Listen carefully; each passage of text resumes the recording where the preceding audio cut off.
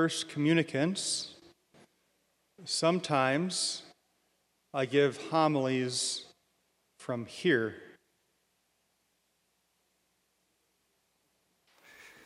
Sometimes I give homilies from here.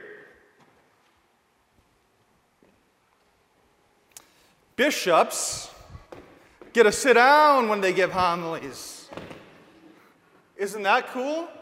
Did you know that? If you're a bishop, you get to sit down and preach. Sign of teaching authority. I'm not a bishop. Thanks be to God, right? So I'm going to give my homily not from there, but over here today, at least the first half. Hi, guys. Right here. So first communicants, if you could try to find a window so you can see me, this homily is for you. At least the first half, then I'll go back up there and tie it all together. Now, this might seem like a strange place to give a first communion homily, but when you're desperate, you do desperate things. I'm standing in front of what I think is one of the most beautiful images of the crucifixion of Jesus, not just in the city of Bismarck, not just in North Dakota, but I think in the whole wide world. Now, I might be biased, but I think it's beautiful. And like I said, it might seem like a strange, dreary, dark way to begin a First Communion homily. Don't worry, there's hope at the end. But I want to begin right here, because I bet you many of us haven't taken the time to really focus on something, and there's one important point I want to make. So let's start from the outside, each panel. Group of guys here. Group of guys here. Some look very moved by Jesus giving up his life on the cross, don't they? Some could care less. Look, they really don't care, but they're there. This guy here with the big fancy hat with the feather on top holding a lance is the Roman soldier that pierced Jesus' body. And you can see in his right lung where that lance went. Over here, you have our Blessed Mother, don't you, second graders? What color is she wearing? What color is Mary wearing? Do you see her up there? What color is that? Blue? See the blue? Mary's always wearing blue. In fact, if you look at the Nativity, Jesus' birth, Christmas, what color is Mary wearing?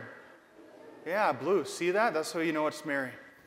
Mary's wearing blue. She's being held up by some of her friends, some of her family members. We call them the women of Jerusalem. At the very bottom here, this is Mary Magdalene, right here. She was a special friend of Jesus, that Jesus healed her. He cast out 7 demons from her, we're told. And she's grieving the loss of her friend. The one I want to point out, though, is one that's there and some that are not. Do you see right between Mary and Jesus, there's a guy there with kind of a green top. Do you see him? I know from over there that frame is kind of blocking it, that window frame. But right to Mary's right, to Jesus' left, he has a rather young-looking face, right? That is St. John the Apostle, Jesus' closest apostle, isn't it? John had a hard time growing a beard. I know the feeling. Now, he was only probably in his late teens at the crucifixion. That's what a lot of scholars say. But notice John, he's one of the Jesus 12, right? Do you know what's interesting about the stained glass image? The other 11 apostles aren't in it. They didn't put him in it. Do you know why? Because they weren't there. Did you know that? The other 11 had already left him because they were scared. The reason the apostles aren't there is because they weren't at Calvary. The only one that stayed was Mary, her friends, and St. John the Apostle. He was the only one that stayed. Isn't that something? He was the only one who stayed. Now, the other 11 apostles, before you get too sad, the other 11 would eventually come back, and Jesus would send them out to the whole world, and they would go to Emmons County and places like that and bring the gospel, thanks be to God, right? But on Good Friday, they weren't there.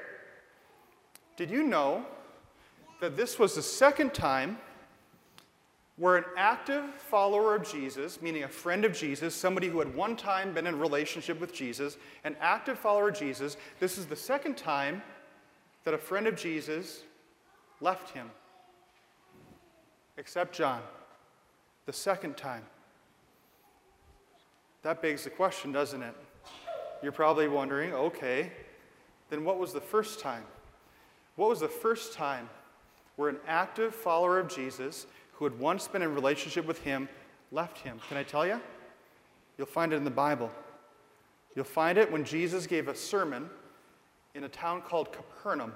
It's recorded in John chapter 6. So keep in mind what happened after Jesus said these words.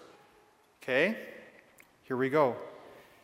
Amen, amen, I say to you. When Jesus says, amen, amen, I say to you, it means like when your mom says your middle name.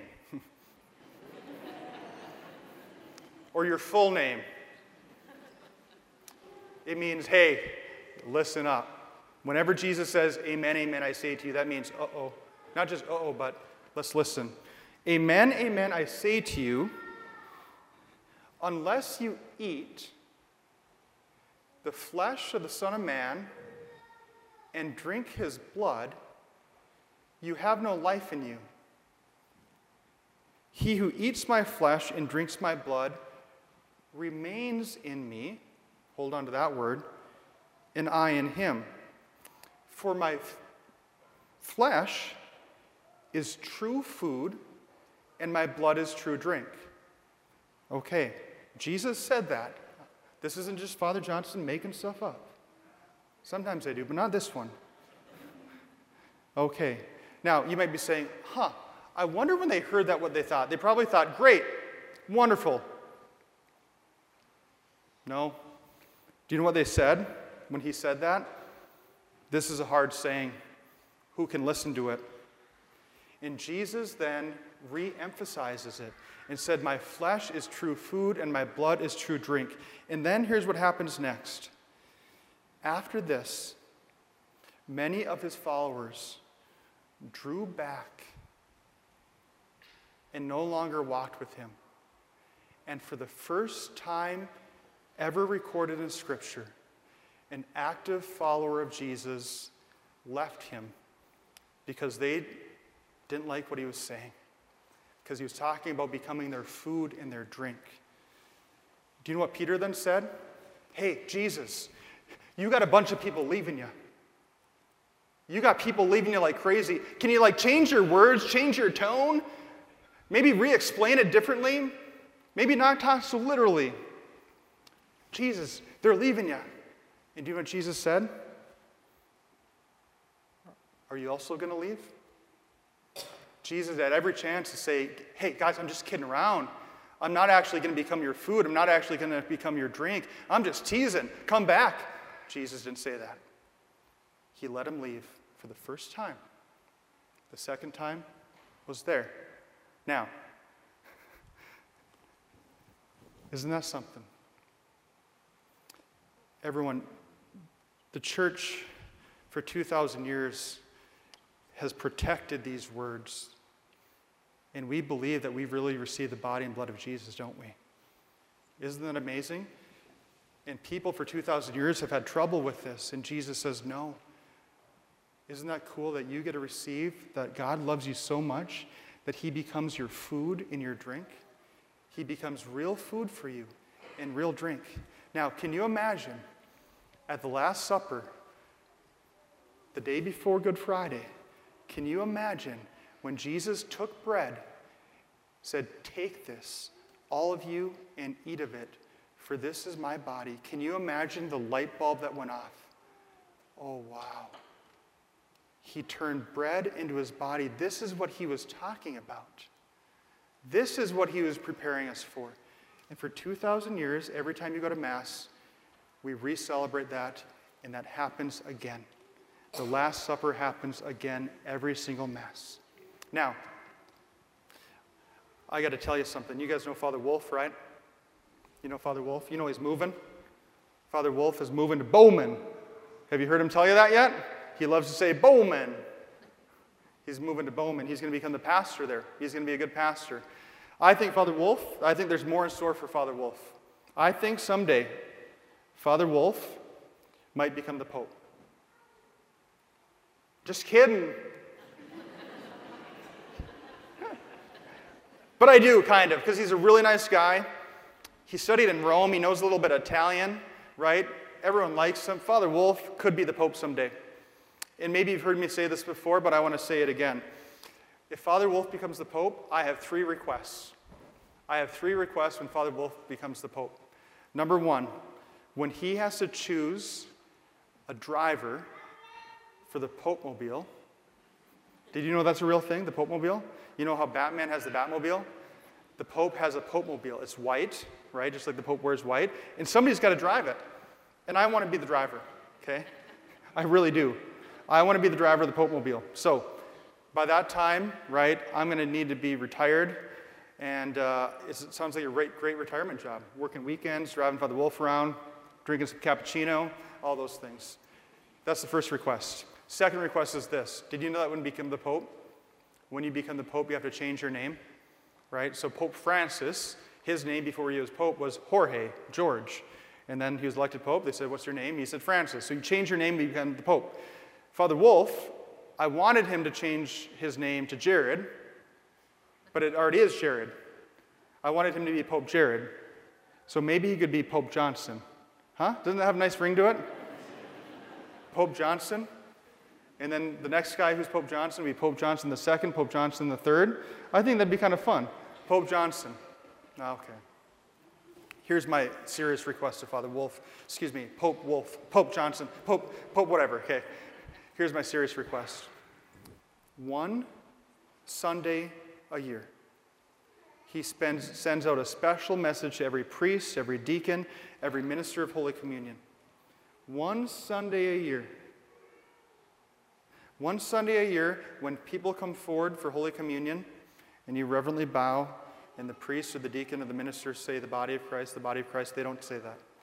1 Sunday of year, when you come forward, I want Father Wolf to make us all say, God. God. God. Because that's what's happening at Holy Communion.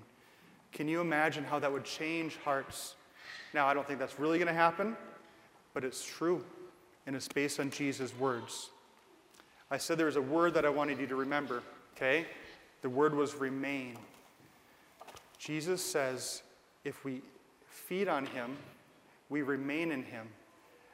The way that we stay in friendship with Jesus, First Communicants, is by staying close to the Eucharist.